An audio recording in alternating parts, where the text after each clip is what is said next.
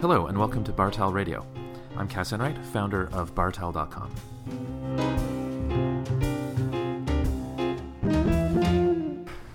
We're here today at Beer Bistro, and we're chatting with Brian Moran, who is the chef and partner, and Dana Guy, who is the bar manager. Hello to you both. Hello. Hello. I thought we'd start by talking about how Beer Bistro came to life.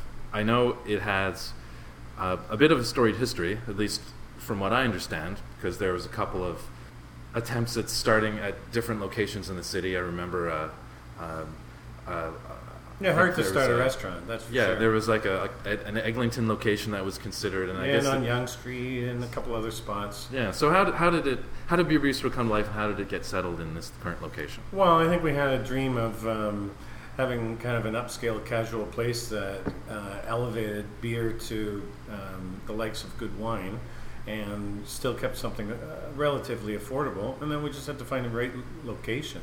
And luckily we stumbled upon Zoom, and they were leaving and we were wanting to come, and we created Beer Bistro.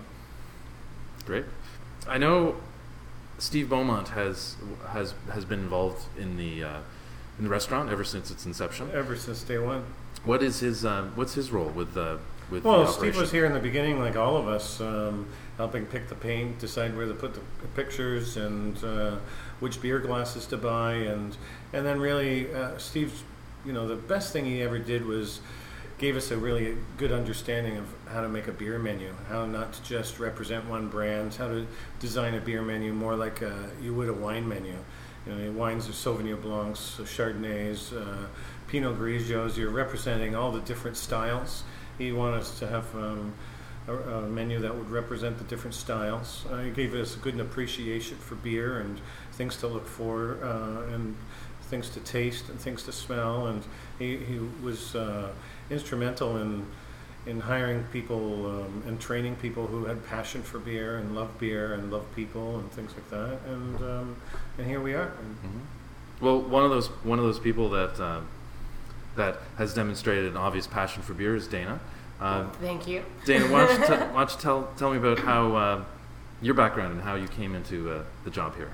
I was not part of the sort of before creation of Beer Bistro. Ryan and Steven and Kathleen were definitely a big part of bringing Beer Bistro to fruition, I guess you could say. I joined sort of before we opened the doors. I was hired as the bar manager. My background is just working in bars and enjoying good beer. So I never really had an opportunity to work at a place that obviously did beer to any degree like this. It was just something I more enjoyed on a personal level. And so I was just hired as the job and grew with the restaurant, as we all have, and here we are today. Yeah. So what goes into the beer selection here? Because I know there's a large draft list that's ever changing, plus lots of bottles. So how do you go about determining what you serve? Well, we have to decide what season it is first, because the menus change 4 times a season, and then 4 times a year. 4 times a year, thank you. And then we go from there. And it's you want to put everything on the menu, but you just have to decide what's going to be this for the next 3 months, and that's how we do it. Right? Yeah, and I think there's a great art in balancing. We have a lot of people that are regulars here as well, and so you have people, as much as we like to encourage people to try new beer, people have their favorites, and people have the things that they've grown attached to. People have things that they sort of almost expect to get here, and while we might sort of pull it out from under them and bring it back a little while later, it's sort of mirroring, keeping sort of the consistency of the menu and things that people are used to getting, and then presenting a lot of new things. So it's sort of finding a balance between those two. And it's also how we buy. Sometimes we buy 20, 30, 60 cases of a certain beer, and depending on when it runs out, and if we've purchased enough to come back in, or if we can get our hands on it again, if we're going to keep it on the menu and things like that. So there's all kinds of factors. Mm-hmm. Well, I know certainly some of the beer that is hotly anticipated and by a lot of the beer fans in Toronto are the private orders you guys do. We're enjoying a Lost Abbey right now, and I noticed that there's Jolly Pumpkin on the menu. How is private ordering been for you guys? Because I know sometimes it can be a challenge for other bar operators that I've spoken with about sort of the logistics and the work involved to get the beer in.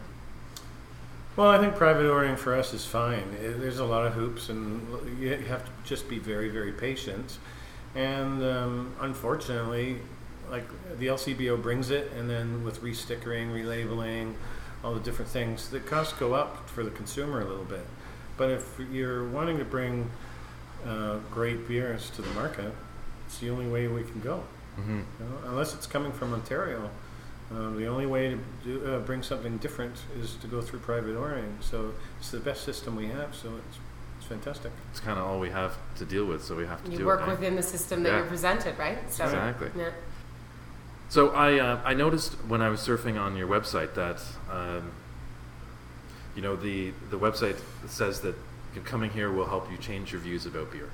How have you seen that worked out? I mean, can you tell me a couple of examples of people that may have come in here with a view that isn't quite what we have, and how they've been able to sort of turn themselves around just by having an experience here? Well, I think that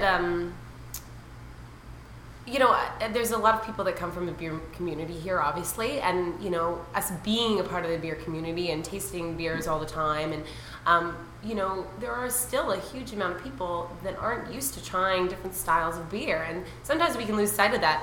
Although I'm sort of front of the line, so I tend to see it a bit more. So just people that haven't been exposed to craft beer. Or things even beyond sort of an American style lager. Even just the idea that we don't have, Stella on draft, right? And that people are forced to just, and that's such a go-to beer. And I'm not putting it down at all, but it's such a go-to beer, and people just rely on things as a bit of a crutch because that's what they just order. So I think it's really nice to see people just try another, lighter lager and try it and just be like, oh, I can like something that's not associated with my brand, and even just stepping out of that, I think is great. And also people who just sort of say, well, I like wine, and then you can sort of put them onto a Flemish brown ale or something. I think that's a really great transition that I've definitely seen people take. And also sort of, you can also see people do, they're a part of the cooler market, I would say, that you can sort of switch onto a fruit beer. And I think those are sort of the easiest kind of reaches for people, and a good step, as well as tasters, right? Tasters are a good way to, people don't feel very committal about, a smaller portion of beer. They feel it's okay to check it out. So it's great. Also, if you finish your meal off with a Kelka shows and explain to people how we have a hot beer that's one of 2 beers in the world designed to be served hot, and it takes like 15 minutes, like a souffle, to have, and then you watch them take their first sip, and that little bit of cinnamon and those cherries hit their palate, and it's hot and warm, and they go, wow, that's nothing like beer I know. Yeah. That changes the way people think about beer. And then they're starting off the night, and they're about to celebrate, and you say, how would you like to start with a bottle of Deus? And that's a beer that brewed in Belgium and undergoes a champenoise method for 2 years in Champagne, France.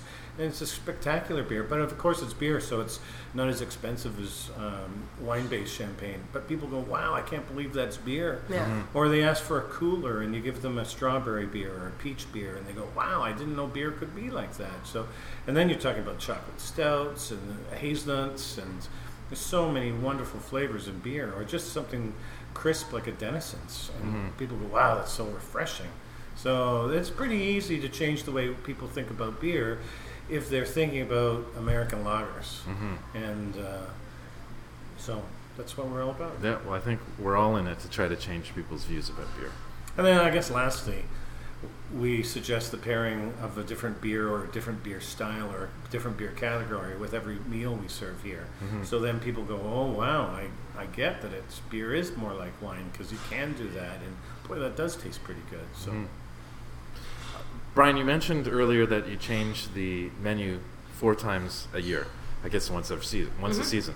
So, aside from the season, what drives your inspiration for changing the menu? Because I know I've come here regularly since day one, and I've noticed lots of different things that have been offered. What drives you towards you making your decisions on what you serve here, food wise? Well, I think what's inevitable in life is change, And why not go to a restaurant that you've come to know, you're a regular, and it's always changing, and there's always something new happening.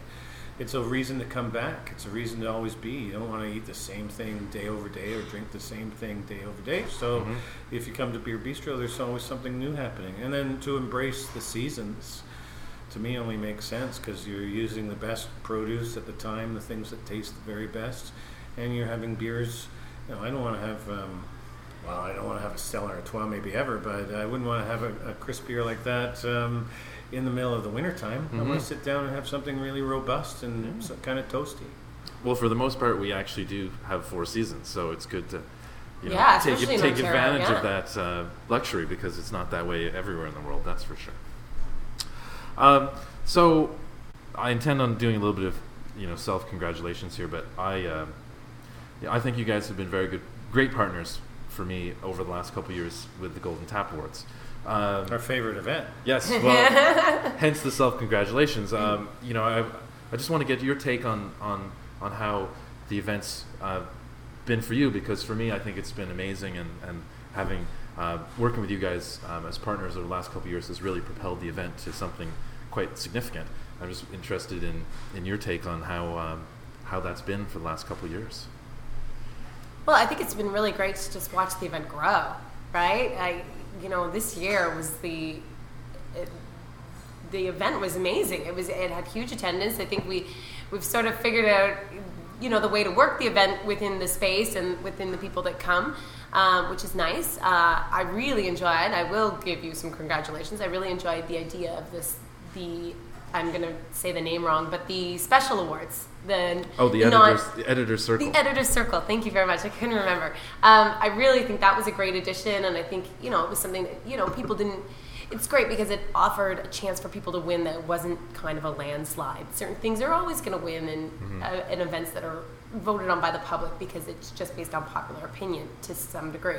So it's nice to have those things that just recognize things that might not win sort of by the statistical popularity vote. And it was great. I can't say really enough good things about it. I have fun at the event, so that's a good sign if I'm putting in all that effort and still able to enjoy the night. So that's great. And I think it's all about elevate and celebrate. We're celebrating great Ontario beers. We're introducing people to them. They're celebrating, all the different things that are happening and encouraging people to continue to do more and more of these things. And that's what we need, more and more people trying new things. And I think it's exciting what's happening in the beer world right now. And I think too, the Golden Tap Awards, Say What's, Falls Festival of Beer, Volo's Cast Days, I think all of those things are also encouraging brewers to try something new. They realize that there's these events and there's people coming out to them and paying attention to specialty brews, and they're getting recognized. Best of the Fest is generally seasonal something brews. And is generally something, that's a one-off, right? So I think it's good. I think it's good that how it promotes it like sort of full circle with everybody. Fantastic. Cool. Yeah. I think we've been able to find a good formula that's been working pretty well, and hopefully it'll continue to work well. I think it'll only get better. You mentioned it's your favorite event, and I thank you for that. But I know you have some others. Do you want to talk about some of the things that you have cooking in terms of future events? Well, we have twice a year we try to do specialty beer dinners, and we have Sam coming from Dogfish Head, and we've secured an order that hopefully will arrive in the next 4 or 5 months. Maybe the fun of private ordering. Yeah, maybe the next month. Who knows? But we're really excited about pairing and preparing with Dogfish Head dinners and having the brewmaster and hopefully the chef from Dogfish Head come and work with us and do just a fantastic fun meal. Not stuffy, but a fun meal. These are just incredible beers. So that'll be good. And in the future, we have more events like that. And beer schools. Yeah, beer schools and stuff like that. Our focus right now is on ourselves. We're doing a lot of beer schools for staff and staff parties. And, we had a big celebration after the Golden Taps and enjoyed all the leftover beers and taught ourselves a few things about Ontario beers. So those are what makes us strong here. Great, sounds good. Yeah, I think you've put together a really good team that's passionate about beer. That's for sure. So, where do you see Beer Bistro going? So what's the future hold? Well, I hope we're not going anywhere. Yeah. I hope we're staying, and I hope everybody wants to come and stay here too, because I hope we're always offering something new, and I hope we're always doing something challenging and fun, and I hope it's always a place that people feel that, it's not stuffy and pretentious, and they can come and relax and enjoy a beer or a bite to eat with their friends. Right? Absolutely. I hope we get another beer fridge so that we can have more beer, because we're out of space. Yeah, that would be great. On that note, I thank you both. Thank you for your time, and it's been really nice chatting with you. Thank you, Cass. Cass. Thanks.